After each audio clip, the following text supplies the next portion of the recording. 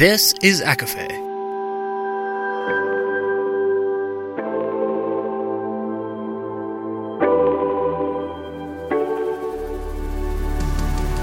Laura Marie and Jessica Marie proudly present A Court of Fandoms and Exploration, a podcast.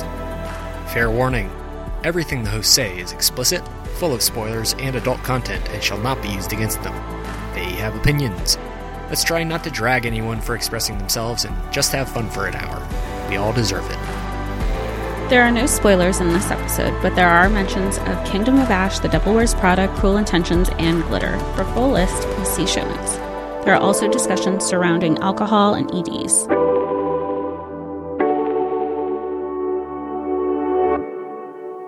Hi, everybody, and welcome to A Court of Fandoms and Exploration, your weekly deep dive into the YA literature and fandoms that we love.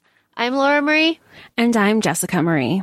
And today we are discussing the 2010 musical classic Burlesque. This is starring Cher and Christina Aguilera.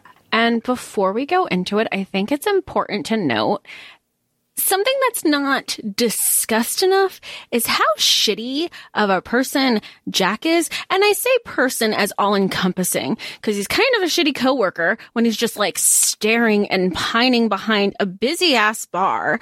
Just like, exactly, that face right there. Instead of fucking working. I would have been so pissed if I was running tables. Then he's a shitty fiance. He's a shitty situationship. He's a shitty roommate. Like, there's a lot of things going on for him. A shitty boyfriend. Like, at one point, like, I don't know.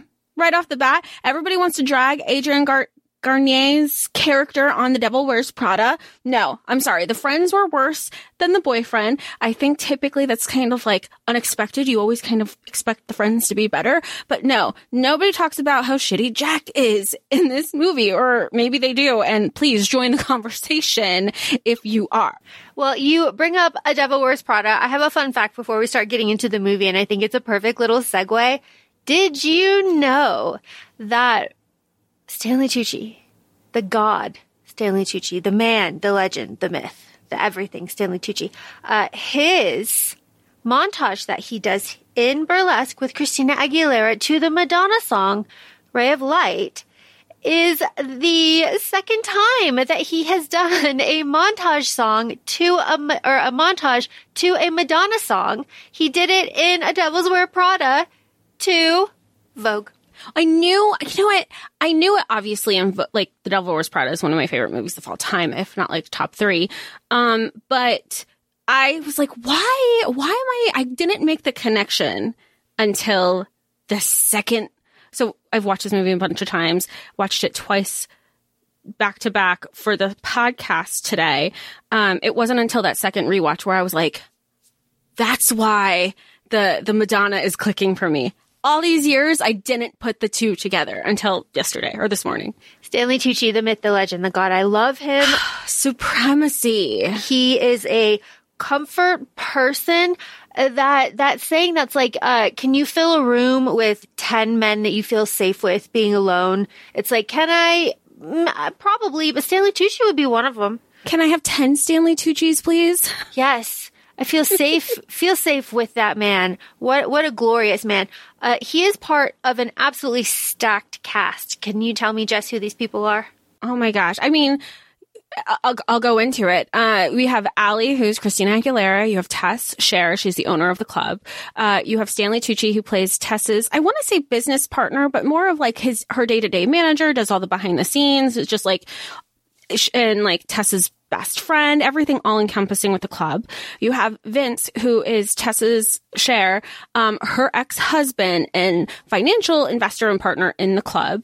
You have Jack, who's that is Sandy Cohen. That's Sandy Cohen. Sandy Cohen. We love Sandy this man. Cohen. Editor Sam went, gosh, Sandy Cohen sure does a great job of looking frazzled in this movie. So, like, he's stressed, and it's 2010, so, like, that recession is hitting him so hard. He even says, he's like, please, people are, like, floundering. I don't want to be the ones who are floundering. He is begging. And I do love his relationship. Like, you can tell it was a very amicable divorce between the two because they still have a love for each other. They might not be in love with each other because she says, she's like, you have a bunch of great qualities. You have some shitty qualities too. You know, obviously that adds to like the fact that they're separated, but there's still a respect and a love there, which is why I do appreciate their relationship. And Peter Gallagher, there's no role he can't do. But at the same time, it's almost like he also does the same role. So it's so fun. You have Jack, who is played by Cam Gigadet. I don't know if it's French, but he is, had no idea, didn't put the connection that he played one of like the bad vampires, quote unquote, in Twilight. And he was also in the OC, and is the reason that Marissa died. So spoiler, if you haven't watched that show a million years ago, I feel like you have a reaction to that. Ooh, what you say? Oh, that will. You have Marcus, played by Eric Dane of Grey's Anatomy, Euphoria, and Sex Tape fame. He plays a real estate investor. He's hooking up with Nikki, who's one of the dancers, but now he's all about Allie because she's like the new girl in town. You have Nikki, played by Miss Kristen Annie Bell herself. She starts off as the lead performer of the club, but she does have alcohol dependency. I don't know if she's like categorized as a full alcoholic yet, but there is some reliance there. And you have Georgia, who's also a main cast member, who's played by Julianne Hough. So if anybody watches Dancing with the Stars or familiar with just like professional ballroom dancing, she's there. And then you have a whole ensemble cast, which, fun fact, a lot of them are untitled, but they were part of the Pussycat Dolls, which isn't, we'll get to more fun facts at the end of the episode, but is the inspiration of this movie because Sean Astin, his brother, like, originated the Pussycat Dolls, the show in Las Vegas. Steve Astin, sorry. All I know is Astin. Astin, because that's when in the articles it just says Astin. So yes, Astin and sister? Yeah. Jess, people hate this movie. I don't know why. I'm very protective of it. People hate this movie. They say that it was a vehicle for Christina Aguilera. It was like she was driving it. It was all about her and her dance numbers and her singing. Okay, she's also the MC. You know, it is what it is. They compare this movie to Glitter, which is another famous bomb by Mariah Carey. And it had kind of the same impact. Actually, let me check something real fast. So people compare this movie a lot to Glitter, which is really interesting because Christina Aguilera had a hard time, like, kind of bouncing back from this, but in all this, like, criticism, not really great.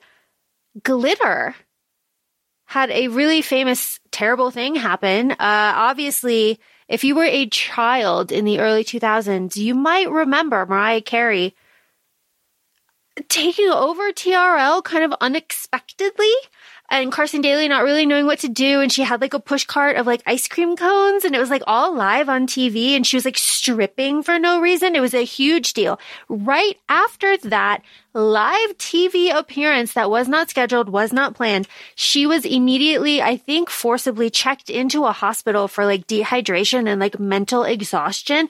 All of this because of the bomb that Glitter was. So it had a huge impact on Mariah Carey and her mental health and her public image as well, because she put so much of herself into that movie, and it was such a bomb.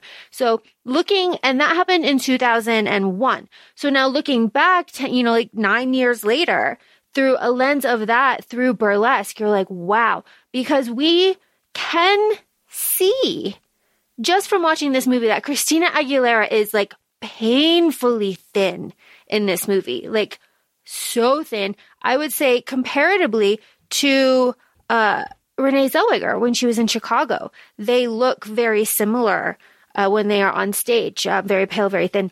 And we do know that after this movie, Christina Aguilera struggled a little bit with her weight after this. So it is just like the negative impact of these two feature films had a negative impact on their stars, which was, as we are saying, undeserved because this movie fucking slaps. Like, there are some problems, obviously, but with some of the dialogue, not great. But like, it fucking slaps.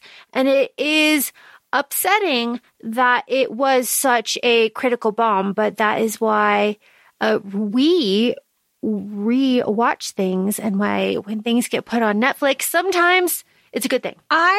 We didn't even know it was on Netflix, truthfully. We had planned this episode.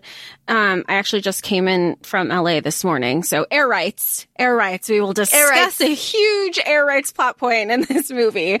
And when we were discussing it, we're like, oh, it's on Netflix. You're trying to figure out like where you're going to stream and where we're going to watch the film. Had no idea that it was a recent ad. And now, as of today, when we're recording, it's like number 7. It's in the top 10. We're like, this is so fun. Like, we just wanted to watch and discuss it. So it was really nice that the universe decided to like make it really easy for us, and then kind of like put it into the like, I don't know, the public awareness a little bit more, because actor Jack is out here doing interviews and like talking about it, and he's got a new show coming out and all of that stuff. So all of this to say, this movie slaps. We love it. There are problems. We're aware of it. Let's get into it. How do you like this opening, Jess? This country opening, this old-timey car, these country fields, these Iowas. I mean, it doesn't even look like a set. It looks like a green screen. And, they just built the country bar. You have... Okay, let's call Better Business Bureau, because how do 2 employees allowed to not get paid for a month, even though that's not even part of the story? But here we are, country bar. There's nobody in sight. Owner leaves. Allie takes the cash out of the register because she needs to get paid, because she needs to get out of town. Quick small town girl heading to LA, to which she goes to the bus station. They're like, oh, do you want one way or round trip? And she's like, you gotta be kidding me. So like, way to shit on everybody else and where they decided to live. But like, okay. I was like, that's kind of bitchy, but okay. She does her thing. She's like, he can't find me. I'm gonna pay everything in cash and can't get tracked. I mean, she doesn't, it's 2010. It's 2010. Yeah. What is this? Everybody's giving her looks. This girl's running out of town, and at least 4-inch heels. Girl, practicality. Let's get with it. I'm pretty sure they're not your only shoes. If you gotta, push the pavement a little bit. I do like this. When you bring up shoes off, bar closed. Karaoke on, Christina belting. That's a great opening too. I want to give a standing ovation right now at the beginning of the movie to Christina Aguilera's wig. I love the wig. I know it's a bad wig.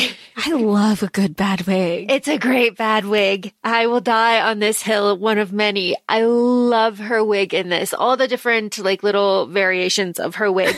But it's the long strawberry with the curls and the bangs, and I love it. It's a fantastic wig. God, Christina Aguilera can fucking sing. Oh, she can sing. And I mean, there was a line that, I'm jumping ahead for a second, but there's a line that is said by Kristen's character, Nikki, about being upstaged by her. And it's not in the closed captions, because I read with captions on, this. But she goes, I'm not going to be upstaged by some girl with... It just ends with some girl, but Kristen says, with mutant lungs. And I was like, yeah. I've never picked up on that before. But she has a hell of a set. Like, you cannot deny, despite what many people have said about working with Christina, nobody can deny the talent that she has when it comes to her vocals. Yeah, it's absolutely stunning. All that to say, the acting is, it is what it is. It is enjoyable to an extent. The singing, the dancing, though, obviously, like, she does so well at what she can do. Like, holy crap. Like, just blows it out of the water. The amount of comparisons I make to this, to Coyote Ugly, is staggering when I write them down. Because this toilet money situation hiding in the hotel is very much like Coyote Ugly, like freeze your assets, like in the freezer kind of thing. And I was just like, oh, wow, you're going to get robbed, my dear. I feel like that's like so standard that that's the first place so many people look. Like, nobody's going to look in here. And every time you see like, now I would be like, okay, well, that's where I'm not going to hide something, because you just showed for millions of people in the world, where's the possibility you could hide something? Like where it is. Yeah. Like, okay.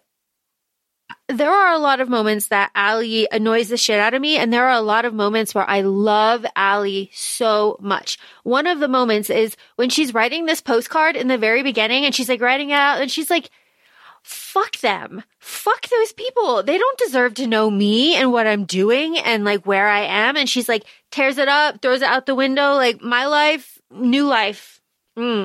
Respect. Yeah, and she only knew the one lady that she worked with. She had nobody else. Like, what does it matter? And she's like, I'm here. No. And then you also said you didn't want to be found. Girl, think. And she did. So she shut it up. Yeah, it's like, cool. The job calls, the paper, the montage of like walking the streets and crossing off the paper and going to auditions. So fun, so classic. Does that still happen? Do you think? Or is it like apps and stuff now? I think it's really with apps. I mean, Backstage still exists. So anybody who is looking for entertainment, like that is one of the many industry. And it's not just for dancers. It's for, extras or like early work or even like lead work. So if Backstage has an Instagram account, you'll see some of their stuff advertised there. You'll see it in your sponsored ads, and then you can learn to find out what things are in production.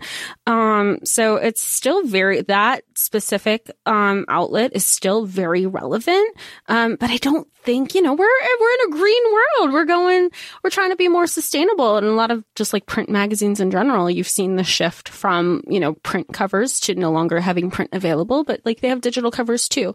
So that's a huge shift from 2010 to now when we're recording in 2023. I would love to walk into this burlesque club. She's walking down the street, right? She's got her paper. She's got her coffee or whatever she's got. Christina walking down the street. LA layout. That's not how you get around LA, but go off. I mean, I guess it was before Ubers and rideshare. Was it? Yeah. 2010? 2010, yeah. Yeah? Yeah. I can't understand logistically where when she's walking around, you think she's in downtown LA. Then she keeps walking around and she's on like Hollywood and Vine, which is in Hollywood, which isn't downtown LA. The logistics of this movie, I mean, if you're not familiar with LA, it seems really doable. But we've had this conversation also about like New York and other movies where you're like, I think it was maybe Cruel Intentions where we were talking about, we're like, this doesn't make sense. But if you knew nothing about the film, this absolutely makes sense. So yeah. We mentioned the Burlesque Club and, all of the LA, where is this? All of that to say that there are luxury condos. We get our first glance of the luxury condos going up behind, or I guess like in front of the entrance of the Burlesque Club. And it's like it's behind Christina as she's like walking into the club. It's like, that's a plot point. And they focus on it twice. First, it's like on a teeny tiny thing on a awning that's behind her that's kind of like out of focus, and then they do the pan up of the whole luxury apartments. But all that to be said, you focus on that, that's going to be a plot point in some capacity. And she walks into the club. Cher has already done her solo number, which she performs on tour at her concerts. It's beautiful. We love this movie, all three of us, Laura, editor Sam, and myself. So like, saw that live and they immediately got it in Germany when they were living there. But she walks in awe, which rightfully so. I mean, that moment, you're just like, this is magical. It's everything that she wanted. And she's absolutely encapsulated. Which is really, really great because obviously Cher is a goddess. Obviously she's amazing. We love her. That opening number was very much like a mix of kind of Moulin Rouge telling us like what is burlesque, kind of Moulin Rouge is like what is the Moulin Rouge, but it's also very Chicago because I don't know, the way that Allie can like see herself in there too, right? It gets very Chicago a little bit later when she really envisions herself on the stage, but just it's so fun and it's so great. And fun fact I'll throw in here, Cher eventually was convinced to do this movie because she figured it was her last time to like sing on camera because she was not able to do Mamma Mia. So that's why she did this one. So, you know, very fun, very interesting kind of thing. She fucking kills it. Cher is amazing in this movie. These vocals, just lovely. We are introduced to our shitty boyfriend, Jack. I never liked Jack because of the way that he talks to the waitress in the first like 3 seconds of knowing him. He's like, hey, sweetheart. You know, you getting to work? It's like, I'm sorry. Who are you? Who gave you permission to talk to anybody like that? And honestly, like, but like, as much as there's like girl on girl crime hate in this movie, and there is, and we'll get to it, there is like women supporting women also, and we'll also get to that. But like, even Allie's character, she's like, come on, hire me if I'm not better than boobs for brains over there. Like, why are we pitting people against each other so quickly, like 15 minutes into the film? Yes. And yeah, actually, now that you're saying that, because right around this time, when Jack sends Allie backstage, right? Which also, like, he's like, use my name, Jack. It's like, but Allie goes backstage, and we are introduced to so many characters, like the backstage life in general, but also Tess and Sean, Stanley Tucci, and also Nikki, Kristen Bell, which is what I'm thinking of when you said like that girl on girl, like not good. Why are you treating us like that kind of situation with Nikki, where she's like, hey, get me something to drink. And that other girl's like, she doesn't work here. She's like, well, she's not fucking busy. She's like, oh, okay, cool. Well, then the problem, like, even in that same scene, you know, Christina Aguilera is I feel like the line is kind of transphobic and just homophobic in general, which you wouldn't expect, because she says to Nikki, you would never know. And Nikki's like, no, what? She goes, that you're actually a dude, and walks away. And then later Nikki says, you know, she's offended. Like, she called me a drag queen. Both with like the transphobic and the drag queen remark just feels like problematic to me. Like, you saying it in a way that they're just both negative. Like, please, I wish, like, I would be honored. But you can tell in the context of this film, both comments were made in a negative connotation. Very negative. And it's also kind of like icky to see Stanley Tucci saying it too, because you're just like, Stanley. Fun fact, Stanley and Cher did not know each other before this movie. I would never know that. This is something editor Sam looked up when we were watching it. He was like, they must be best friends, right? They must be best friends. They did not know each other before meeting this. And Stanley Tucci actually prayed that he would like Cher, because always meet your idols, obviously. And right. They get along, of course. Obviously, it's so clear that they got along. But yeah, they didn't know each other, and their chemistry, their friendship is just so perfect. Some of the stuff that they say when they're just like talking to each other, I feel like wasn't in the script. I feel like sometimes when Stanley's just like, God, you're so beautiful. Sometimes I feel like he's just like saying that because he's looking at Cher, you know, like. I had no idea. That makes it so like because sometimes just both of them in their scenes together, you're just kind of like, I feel like I'm intruding. They have such a beautiful friendship. They really do. They're just so perfect. One of my favorite scenes. We'll get to it. We have been introduced to Vincent, Sandy Cohen. It's Vincent / Sandy in my head, so I might refer to them as either. He's frazzled. The club is in danger. You know, Tessa's dream will be the death of him. They're just in they're in debt. They're in foreclosure. The bank's going to take it. And then we have McSteamy himself, Marcus. My God. My God. It's just quite something. Okay. But before we actually meet Marcus, we have the diamonds number, right, going on. That is like in the background. A criticism that I have personally is that this movie is, and I know other people feel this way as well, like dance and singing sequences that were like shot in a capsule and then like set on a timeline, right? To like mean different things. And then they shot like dialogue to go in between all of those dance sequences, which I looked at the second time that I was watching this today.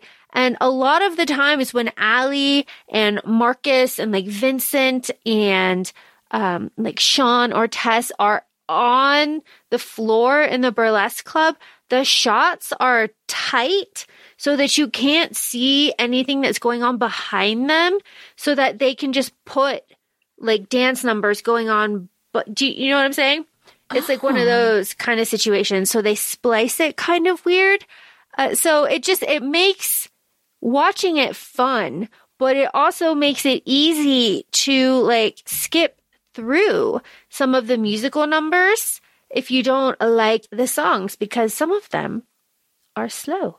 And sometimes... Yeah. Not that they're not good. They're just slow. Slow. And sometimes that is not the kind of burlesque that you want when you're watching this. You want the fun, upbeat burlesque, because there are many different kinds of burlesque. Okay. All of this to say that Jess made such a good point when you brought up the girl on girl infighting, because the diamonds number is where we see it full force between Nikki and Georgia, because Nikki's late, Georgia goes on, and then Nikki just says like, fuck you, I'm going on too. And then they're on stage and they're both like mirroring each other trying to get the spotlight. And like Nikki obviously is like, I guess a villain in here, or maybe a foil, but like not cool. But as much as I hate to see like women fighting, this was fun. And I imagine rehearsing it also was fun, doing like the mirror dancing to each other, just technically. Well, I mean, and you see it in her character, Nikki's, Kristen Bell's character, Nikki. You see it throughout the movie where she goes, it seems like one of us has underestimated the other. She says to Allie at one point. And then later she's at Georgia's wedding and she's like, who knew that Georgia was so smart? I wonder if she knows anybody who has money. Like, she's always been about herself. You add her, alcohol dependency to it. So it's not coloring her in the best light. And Cher calls her out on it when Nikki tries to say like, you're selfish. You don't believe in looking out for other people, where Cher is basically like, fuck you. I have been mother. I have been aunt. I have been sister. I have been supporter. We've established this burlesque lounge together. If there's anybody who doesn't know about loyalty, it's you, because look how nasty you are to not only me, but everybody at this club who you haven't respected and who has covered your ass for years. For years. And she does say that, like, it's been a really long time. So like, Nikki. It is also during this diamond sequence that Christina Aguilera full Chicago's herself, Roxy Hart's herself into that number, and she's doing the diamonds and she's singing. But every time I see that diamond, like that long chain of diamonds whip around and it like whips on her arm, you just know she had like welts. That thing looked so freaking heavy. Oh my gosh. The last snap, it'd been like fine, plink. Yeah. Oh my gosh. Just every time I watch it, I cringe when it hits her because it hurt. But all very fun. Allie starts working. She picks up. She's a waitress. Okay, whatever. We get our introduction to Marcus Gerber, who is trying to buy the club, and, he's got a deal. He's got a deal. Okay. I also watched this with captions for the first time that I actually really paid attention to the song titles. It was just not something that I was really paying attention to last time. That is Megan Mulaney doing The Dentist. Mullally? Yes. Yeah. Oh my God. Had no idea. God. Had no idea. Absolutely none. Absolutely none. Now, however, having that perspective, I cannot unsee it or unhear it. It is her. Amazing. She has a very distinct voice. There was a remake of Fame also in the 2000s. I don't remember the exact year. But she has a number at Lucky Chang's where she does like a burlesque number too. It's amazing. Oh my gosh. So obviously, we are advocates for captions here, but it is just so great. It is so great. The learning montage, I just love. Of course, there's movies like full of montages, but like Christina, like learning and like cha cha cha cha, like so fun, so fun. So let's go with where we are with the learning montage. She's learning herself. We also know that she's in the hotel. They're just quick in between. At some point between her working at the club and her hustling and being at the hotel, her hotel gets broken into. She needs a place to stay. She goes to crappy guy Jack's place, stays the night, and she's like essentially roommates with him. He's like, yeah, you could crash, blah, blah, blah, whatever. Then we have the audition. The auditions are happening because Georgia finds out she's pregnant. So she needs a replacement. She's still part of the club. She's still considered family. They still embrace her, but she needs a replacement. So auditions are held and Allie she felt like nobody told her. So she sees everybody leave. And so she just starts auditioning out of the blue. And Cher's like, it's so awkward. It's so awkward. And then you can tell how forced it is. I was like, girl, you are trying. The first part of the audition, you could tell, like, you are trying too hard. And she was just, like, fighting for her chance. Please, Tess, please. I know everything. And Cher's like, bullshit. You know every single number. And then it's the meme of memes with this movie. Play Wagon Wheel Watusi. And everybody is like, that is... You get so excited. It's so good. And she does it. It's so good. She's so good. She's like the legs and the arms, with the hair. Everything's going. It's so fun. They're like, why are you clapping? That's your replacement. It's like, okay. Which, again, with the girl, I think that's just another perfect example is Georgia is truly a girl's girl. She's supporting. She's happy for others when others have good things going on. She knows she has a replacement. She's pregnant. She can't be up there. She's happy for Allie. You could tell at some point there must have been some like friendly camaraderie behind the scenes if she was so thrilled that Allie got it compared to the other girls. Yeah. And Allie, I've said that Allie kind of annoys the shit out of me sometimes.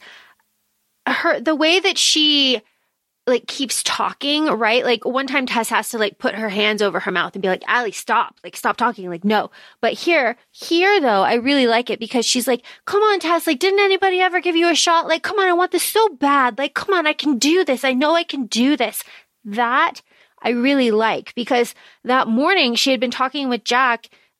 She was like, you're straight, fiance, that whole thing, about like he was like, why did you leave Iowa? And she's like, because I looked around and there was no one's life that I wanted. And Jack's like, yeah, me too. Whatever. But that just kind of is like compacted here where she's like, come on, like, this is what I want. I want this. I know I can do this, but no one's giving me a chance. And I feel that obviously, like everybody needs their shot.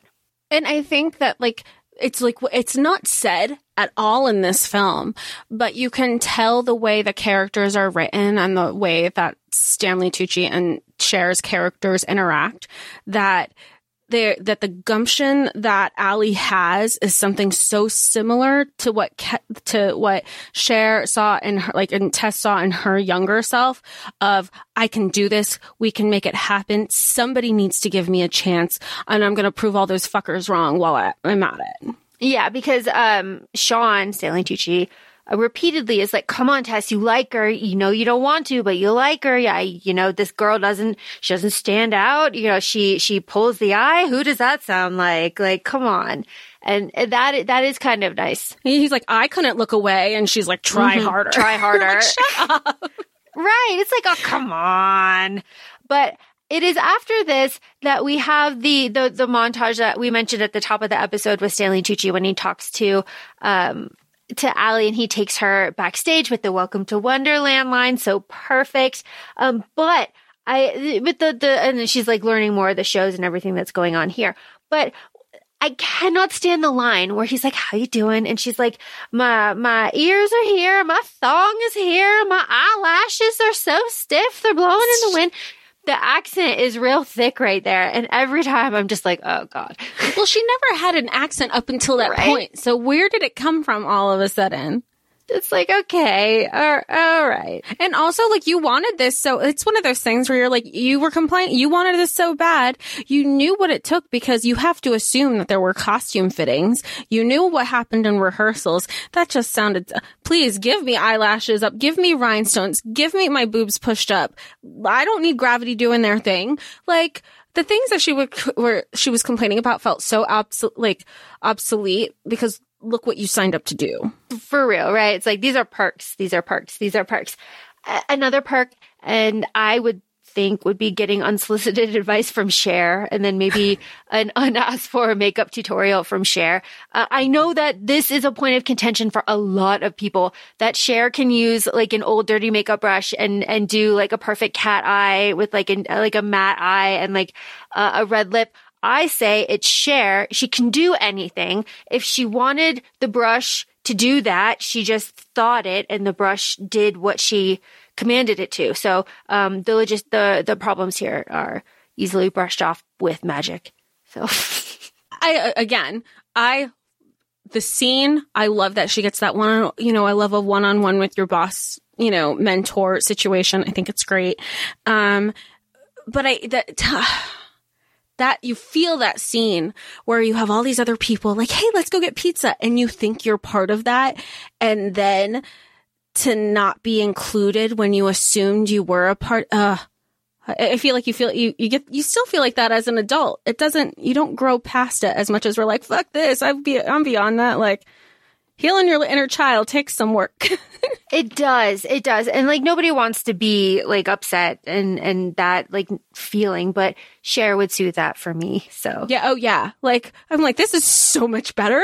Like, yeah. If that was the case. For real. My note here says, don't yell at me like that, Sandy. So Sandy's upset.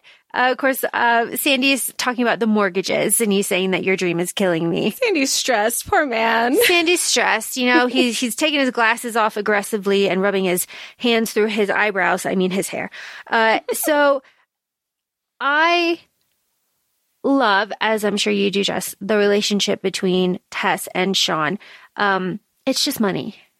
It's just numbers. It's fine. Tell me a lie. I need your stitching. Tell me a new lie. I don't love you. Teary-eyed every time. That's a good fake lie, but just to even hear it, I'd be like, wait, do you mean that? Wait. Right? It's just too good. And it's such a really beautiful moment too, because Tess is really upset. And it's like really kind of the first time that we see Tess start to break a little bit and say like, this isn't, it's getting bad, right? Like reality is setting in for her. Yeah. Reality setting in. There is, I don't think, anything more beautiful in this movie to me than Christina Aguilera singing Tough Love. She looks perfect.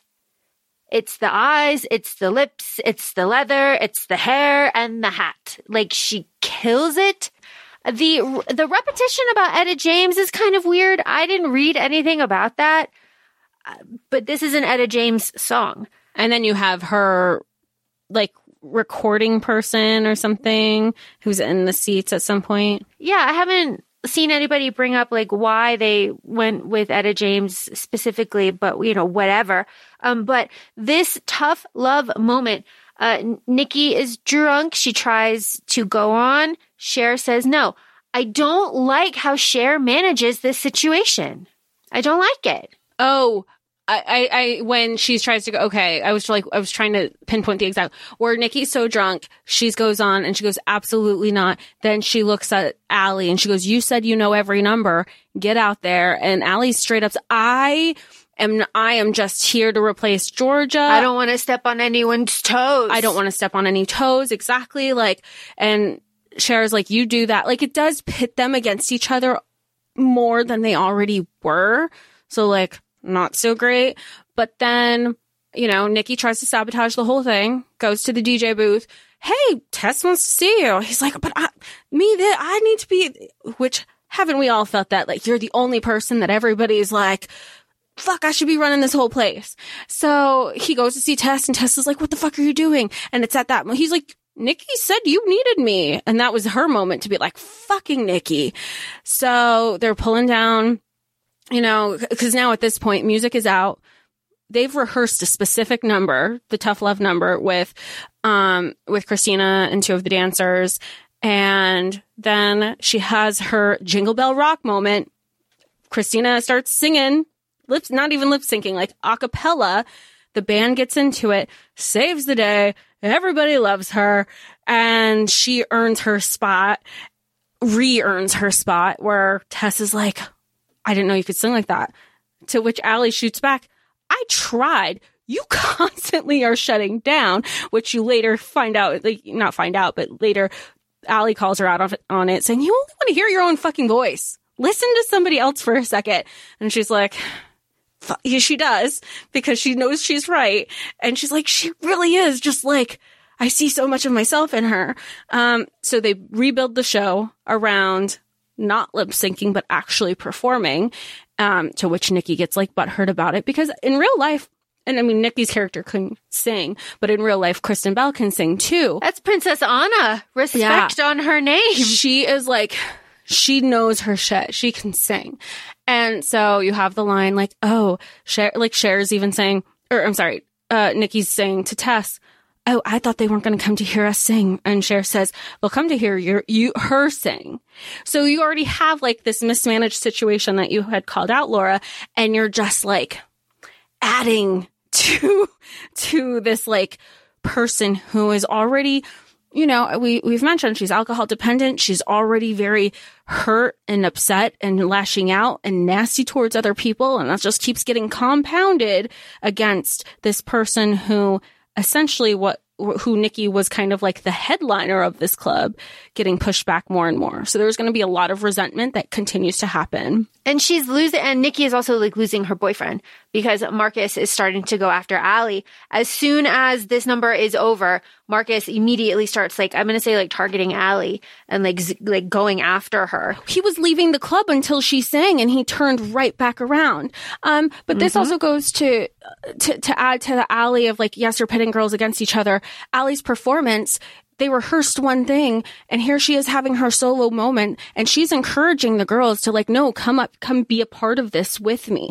So I feel like that's another thing of like, Allie's trying. She is trying, you know, so it's like, that's where we have the conversations of like, we're going back and forth, because you have like the nasty, bitter, mean girls of it all, but then you do have people trying to support each other. So the musical numbers from here on out kind of reflect the mental state that Allie is going through, because we have, you know, Stanley Tucci giving relationship advice, you know, good things, Jack, you know, all of this stuff. Because during all of this time, Jack and Allie have solidified their living arrangement. They are living together separately. And Allie is, you know, she's going to get the bedroom. It's this whole situation. Well, let's talk about that. That's another reason why he's a fucking shitty person. Because here he was like so pissed because he like had a, oh my God, I'm living with a girl moment. She has bra and razors and she has shit in her bathroom. We're sharing a bathroom. And he's like, when are you leaving? You need to get out of here. Here's the paper. Don't let the door hit you on the way out. Then he gets a call from his girlfriend and Allie's straight up like, okay, I didn't, you know, pour on me. I didn't realize that I was intruding that much. I will start looking. Looks at places. She's like, you're familiar with the area. Like, what about these places? And just the fact that rent alone for a studio, she was like $1,000, bless. $1,000. $1,000. Oh my I was God. like, there are girls I know who are looking for roommates where starting is 16. So 16, 18. So like $1,000 studio, it really was 2010. It's a nice time capsule. Right. So she's like, my bad. I will get out of your hair. Jack's fiance is a performer. We assume she's in Broadway or, you know, in theater out in New York. She goes, look, they extended my residency or whatever. I'm going to be out here for another 3 months. So at this point, after he just like snapped on Allie, he goes, hey, so like, we're such good friends. Why don't we help each other out? And she's like, what was that phone call? Tell me right now. And he told her the situation. She's like, you need me more than I need you then. Is that what you're telling me? Knowing that, like, if we like look at the numbers, if rent for herself is $1,000, for a studio. Let's assume you half that with his studio. Now you're already saving money and everybody's saving. And so I like that she was like, now ball's in her. She holds all the cards. She said, okay, this is what I get. A, B, C, and D. I love it. Use that to her advantage. The way he treated her and spoke to her and then wants to go ahead and like use her being, no, sorry. And creeped on her. In this moment, there is a scene where Jack walks in on her and she is changing and he's like looking at her through the window and like knocks over candles and like goes back to close the door to make a big like, ooh, I was here the whole time. It was like, fuck you, my guy. Fuck you. Yeah, that was my note. Jack creepy peeping Tom is what I put. Yeah, it is very uncool. During all of this, though, they have like a little like kind of getting to know you montage. And while she's doing that, she is singing the number where she's in pearls. I am a good girl. No, sorry. No, the one after that. The one with the fans and all the provocative placements. So she and Jack are like slowly getting to know each other, right? And so her layers are starting to come off. Her walls are starting to come down. And in the show, her clothes are starting to come off. You know, it's all mirrored. I didn't pick up. That's amazing. I didn't pick up on that. That's wonderful. And then the number where she's like, and I am a good girl. She's like still not doing anything with Jack, still very much boundaries. Like, I didn't know, you know, that kind of thing. So as the, you know, all of the numbers from now on reflect her mental status. And I thought that was just like a very interesting little detail. Just like the air rights, Jess, because we're up to that now. Tell me about the air rights. We're up to the air rights. I already hate this part too, because leading up to the air rights, I have a lot of issues with the men in this. There are two men I don't have a problem in this movie: Stanley Tucci and Peter Gallagher. So we come up to the part where the performance is over, and Allie's going home, and she's like, "Hey, Jack, like, you ready to go?" Because obviously she doesn't have a car; she's in LA, but Jack has a motorcycle, and he's like, "I totally forgot I have inventory tonight." And she's like, "That's cool. I'll get a ride home with one of the girls." And Marcus is being creepy. He's like, "Oh, the girls just went home. Like, I just saw them walk out the door." Part of me feels like he didn't. He just wanted her to go home with him. But then he takes her purse and says, "If you want this back, you're going to get in the car." Like, that alone, predator status. Wow, yes. Take your purse. It's so gross. Then they get in the car and he's like, "Oh, shoot, I forgot. I have to stop by this party first." She's like, "What if I don't want to go I just want to go home?" He goes, "What if I don't want to go with you?" And he's like, "Well, then you can say I'm kidnapping you." There's nothing. I would feel so uncomfortable. Like, now I'm scared. So you go up to his, he goes to his party. All of it. He's just, all of them are men, right? Men be menin. Yeah. It's not great. It is not great. But the air rights specifically, and the line, right, is the first best view. It's best view. It's the second best view. The line. They go to his house. Oh, God. She calls him out on it. Yeah. She's like, how many girls that worked on? He's like, "Well, none that's called me out on it. Damn." But, how would you describe air rights? It's realist. Air rights. With a straight face. With a straight face. Let's see. Air rights is the real estate of space above an already established commercial or residential area, I guess is the best way. So instead of physical property on the ground that you're buying. Oh, I was going to give you your Oscar. No, I was going to give it to you. I was so close. Instead of the physical property on the ground, you're buying the real estate above the physical property. Yes. Is my takeaway. Yeah, that is also my takeaway. The description that he kind of gives Allie is that, like, "Oh, you see that strip mall down there? Like, he couldn't pay his rent, so I bought the space above it. So now no one can ever block the view of my house, and now he can pay his rent, and I'm business. Okay. All right. That's important for the plot, but okay. It's just, it's so good. It is, it is what it is. It is what it is. She sees some really fabulous shoes here, kind of is the big takeaway. We love a sponsorship. Yes. My God, those shoes are amazing. I hate Jack starting to judge the absolute shit out of her starting now. From now to the rest of the movie, he starts acting like a complete asshole. Yep, but I have all the notes. Jack is jealous.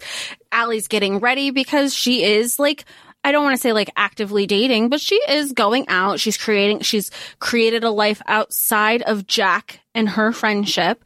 She's seeing Marcus. She's going out with the girls, and he's like, oh, you're acting different because you're getting male attention. And she's saying, not from anyone who matters, knowing it was direct. He knows it was direct. She knows it was directed to him. He knows it was directed to her, towards him. And he's just like, he did that dead, like that, not break the fourth wall, but like when you look up and be like, wait, what? Like he knew it was about him. And he tried to like pivot, like No, he's just trying to dictate everything. And she continues to call him out on it. You want to tell a girl what to do? Call your fiance.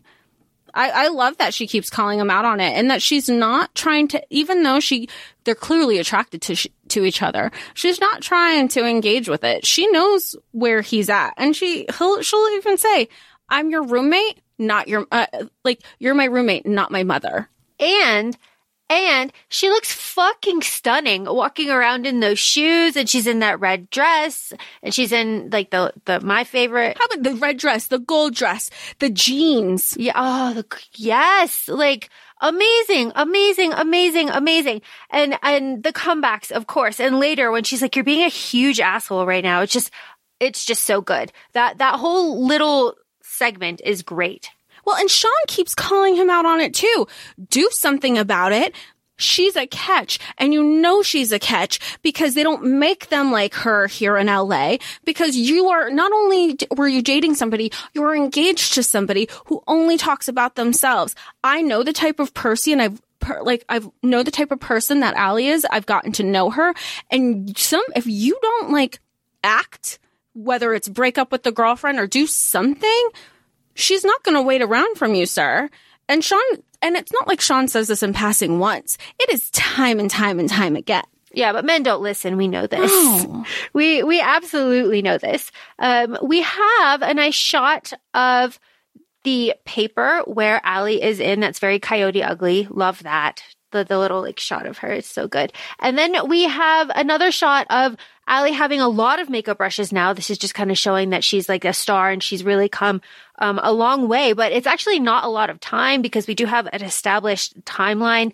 Like Tess has like 30 days. She has like a month, and then she has and then she has like a couple weeks, and then she has like 2 days, 48 hours. So we have a timeline here. So Allie got these brushes, and she's doing her thing.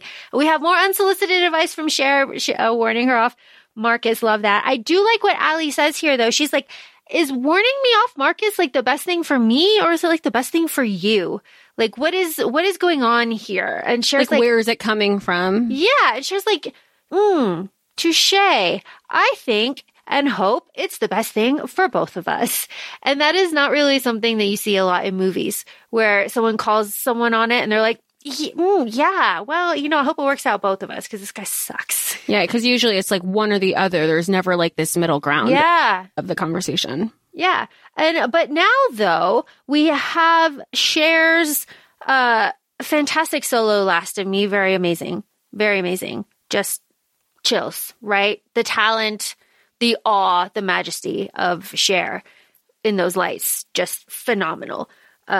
We also, right after this, get Cher beating Nikki's car window in with a tire iron. Get you a woman that can do both. I love that. And it's really good. Really good. I will say, I'm curious. This is just me, like, trying to understand the salary and the income, because at one point Cher has a Jaguar. She has a luxury car, and Nikki has a BMW. So I want to know how much that club is pulling in at some point before it started losing money, because those aren't Honda Civics. No, they are definitely not Honda Civics. And that we have in this conversation, though, a conversation that we said earlier about the mutant lungs. I want to lose my spot to some slut with mutant lungs. Mutant lungs is very funny. I laugh every time. But they talk about loyalty and like paying dues. And Cher's like, how do you know what she hasn't like lived through? You don't sing like that if you haven't gone through some shit. And what about your loyalty to me? I picked you off the pavement and you're doing all of this bullshit. And then Nikki lies. It's revealed as a lie later, but she's like, I slept with Vince after your honeymoon. And that was just like a low blow, which gets the car tire iron situation. But that girl fight there, they make up later. But I don't know. I don't know. I have such a frustration with Nikki acted out, said all the things she did. Cher, final straw, tire ironed her window. Nikki stops and has the audacity to say, you crazy bitch. Please, we're not putting it back on Cher. After all that, you want to put that back on Cher? Please. Just like Jack is now finally putting all of his bullshit onto Allie because Allie comes home late. She goes into her bedroom that she has negotiated with him and he is sleeping in it. And he wakes her up at 6 a.m. with a coffee grinder, all pissy. And they finally have their fight. I've been waiting for this fucking fight. And I love how, Allie is just like, she like, for a while, it's just like, you know what? What the fuck is your problem, my guy? Like, you're acting like such an asshole right now. Like, speak. Here's your moment. I love that. Everything about that, and I know I said the line earlier, but she goes, this is where she goes, you know what? You're my roommate, not my mother. I come home every night just because you don't approve of what time I'm coming out in and out of the house. Does not negate the fact that I come home every night. I would have woken him up. I was so pissed for her. She never once not came home. And he was like, oh, well, you're having a social life while I'm sleeping here and doing my own thing. So like, I want my room back. That wasn't part of the deal, sir.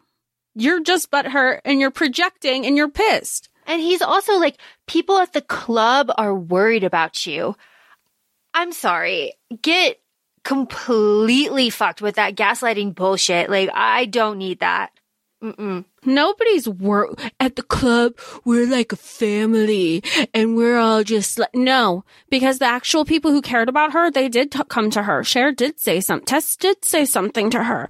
Hey, look, the only person who has a problem, Nikki has a problem. Nikki doesn't like her, so that doesn't fucking matter. Yeah, it doesn't matter. And then she says the great line, like, you're a bartender who writes songs that are never ready. Like, sit the fuck down. Like, who do you think you are? Talking to me like this. Like, I can do whatever I want. At this point, I'm confident she could probably, like, pay his part of the rent, if she wanted to. Yes, if she wanted to. I have such problems with the wedding scene and like the drunk sex hookup. I don't like this. I don't like this. I don't like that his reaction is to get completely shit-faced and then to like go home with her and like get slowly naked with like boxes and all of that. I don't like that. Whatever. But they do finally fuck. They do, but like leading up until I don't like him at the wedding. He's like, oh, you're still mad at me? You never apologized. Yes, I'm mad at you. Oh, yeah, we don't know how long it's been. It's like, no, you never apologized. No, you're being a dick. You're only doing this because she didn't show up. If she'd showed up, this never would have happened. Like, I just don't like him. And also after they fuck, he goes, Natalie who?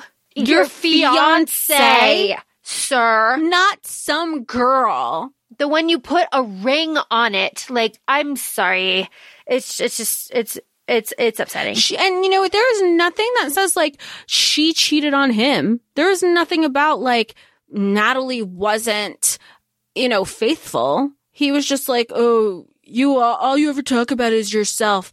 And in one of their phone calls, I mean, obviously it's only one-sided that we hear, but I guess they have a conversation. It's assumed because he goes, yes, we do need to talk about our future, but maybe my future is right in front of me. Ugh, gag. Okay. Ugh.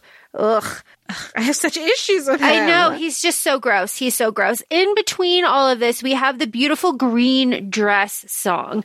And that song is about being scared to fall in love as they have this beautiful love montage, risque photos, all of this stuff. All of this for Diana Agron, I believe how you say, Diana herself, to walk in, Miss Natalie, to walk in and say, you think you break up with me, a girl like me over the phone? Which, respect, by the way. She's like, I live here. Right? Who the fuck are you? And then she starts saying all the shit that Jack said about Allie when she first moved in. Like, she's not even that pretty. I don't like her. Oh, yeah. She's not even that. Oh, 100%. Which I hate, again, I hate the girl on girl fighting here that Diana has with Christina's character, because she's like, I'm the fiance. Who are you? All your shit is here. But I feel like it doesn't harp into it so much when she starts hearing Allie say, you said it was over. I do not need to be a part of this. And I do appreciate that, Diana Natalie backtracked a little bit and started redirecting all the blame him. On they both as it did. should be. Yeah, as it should be, as it absolutely should be. I don't know necessarily if I were Allie that I would go and show up unto Sean's like that. I don't know. I don't know if I would do that, I don't know if you know Sean like that, but Yeah, I don't know the relationship that I had to assume that there was. I mean, but she also keeps just showing up on random people's steps all the time. So it is what it is. Yeah, what does she know? She's just a farm girl from Iowa doing the best that she can. With no cell phone, by the way. You notice the lack of cell phones in this. No cell phone in 2010. Yep, absolutely not. But she can afford all her new makeup brushes, let me tell you. Oh, yeah, she hit that Sephora sale. We have our final timeline here. We have our final timeline. Tess is bank is going to come. We have bank is taking everything. 2 days. We have 2 days before the bank is taking everything. And then we have Sean being like, well, it's time to throw in the towel, getting her all riled up. And then Tess is like, I will never give up this club. And Sean's like, there it is. There's my girl. Oh my God, I love her so much. Okay. We are up to almost the end of the movie, but Allie leaves Sean's and she ends up at Marcus's and she sees the model for the condos and stuff. And I like Allie's thinking face. Allie's thinking face is like, huh. I love her little probing through it too. She's like, so explain this to me. It's like the running joke where if you try to go up to a guy and be like, so how do you do stocks and exchange? Can you explain to me more about NFTs? Ooh, the mansplaining of it, but luring him into it. She's just smart. She's a smart cookie. And I like when he says this is Marcus. He's like, what? I'm going to tear down her club and build a 20-story high rise. Whatever. Does that make me a bad guy? And she's like, no, it doesn't. It doesn't. It does not make you a bad guy.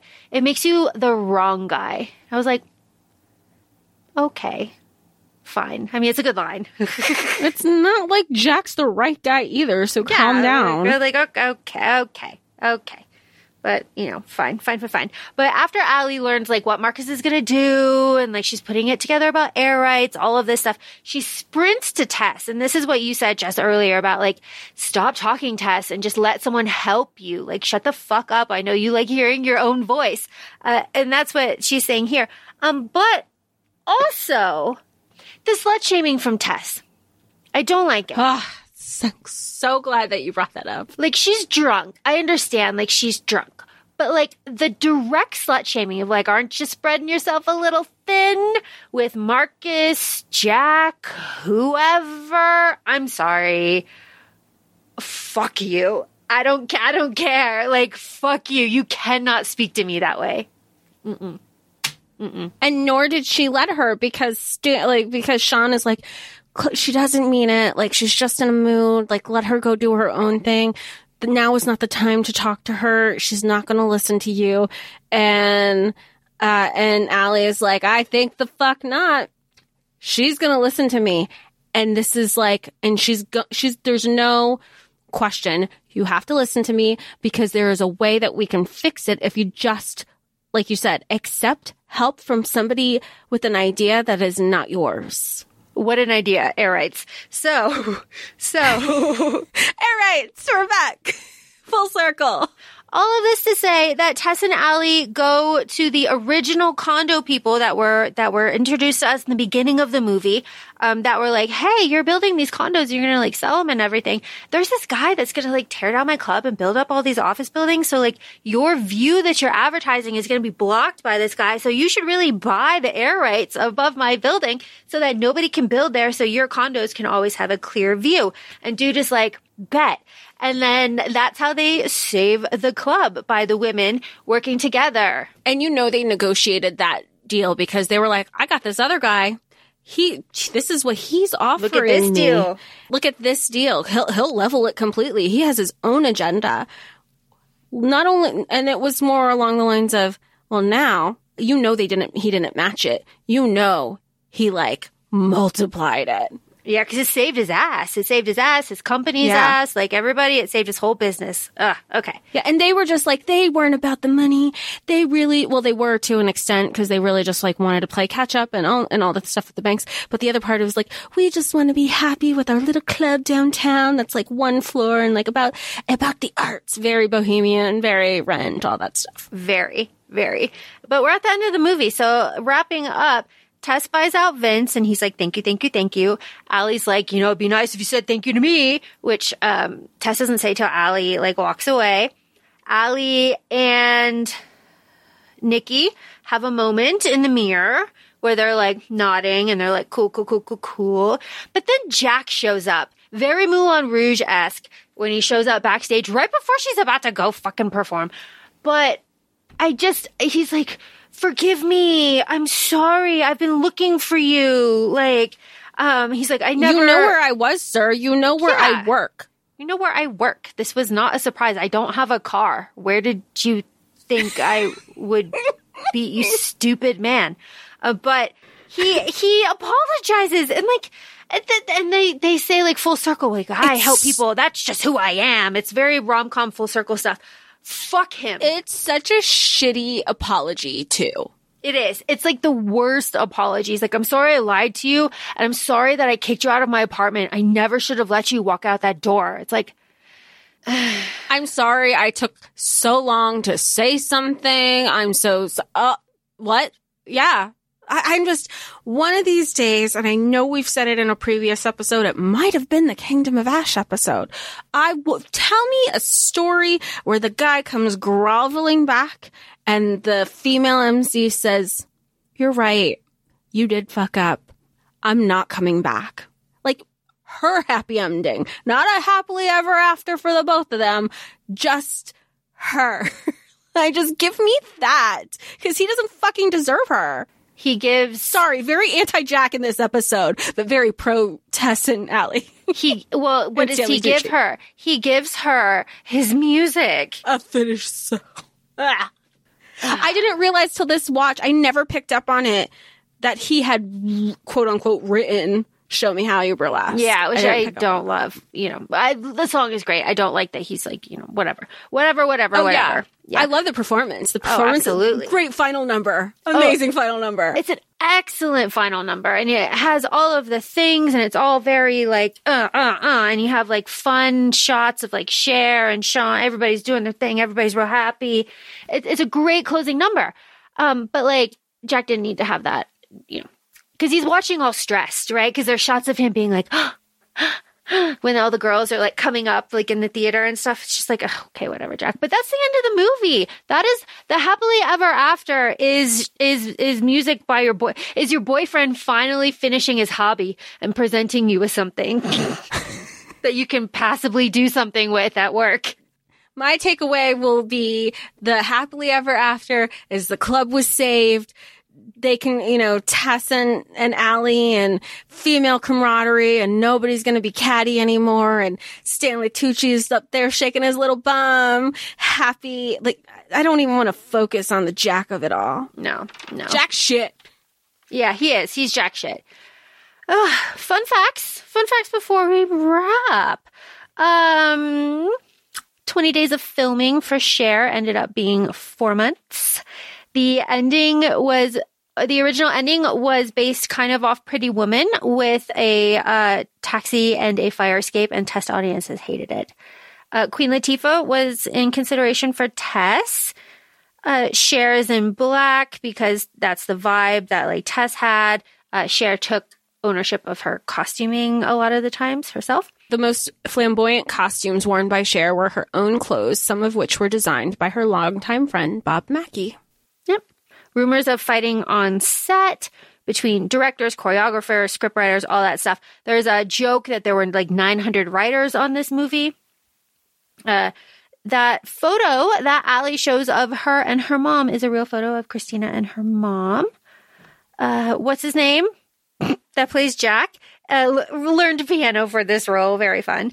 Christina wanted Emma Stone for Nikki. Cher hates this movie and took a steaming shit on the director with her words. She hates it. Did you know that Beyonce was considered for Allie? When she was just Beyonce Knowles? Oh my God. No, I did not.